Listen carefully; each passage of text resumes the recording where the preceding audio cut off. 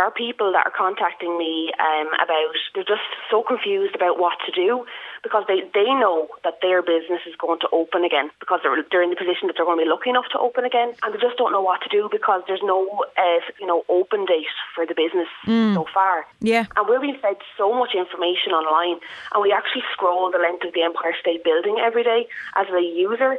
So it's really important to be active, and you need to tease people now with all these different things. I think one of the things is, like you say, about making sure that your presence is felt online. But for a lot of people, up until now, maybe they haven't used that side of themselves, or they haven't had to show that side of themselves. So it's kind of like, where do I start? Where do you start? Well, you first have to, first of all, you need to realise whether, are my customers are on Facebook or are they on Instagram? I find at the moment there's an awful lot of your local market on Facebook, and that's what's keeping some businesses alive. I find what will work for you now is unpolished content like video and really good photographs, being very creative.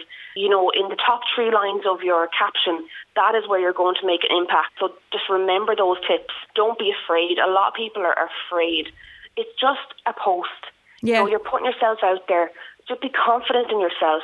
This is about, your business, yourself, and you need to make, you're here to do what you want to do. So be passionate about it.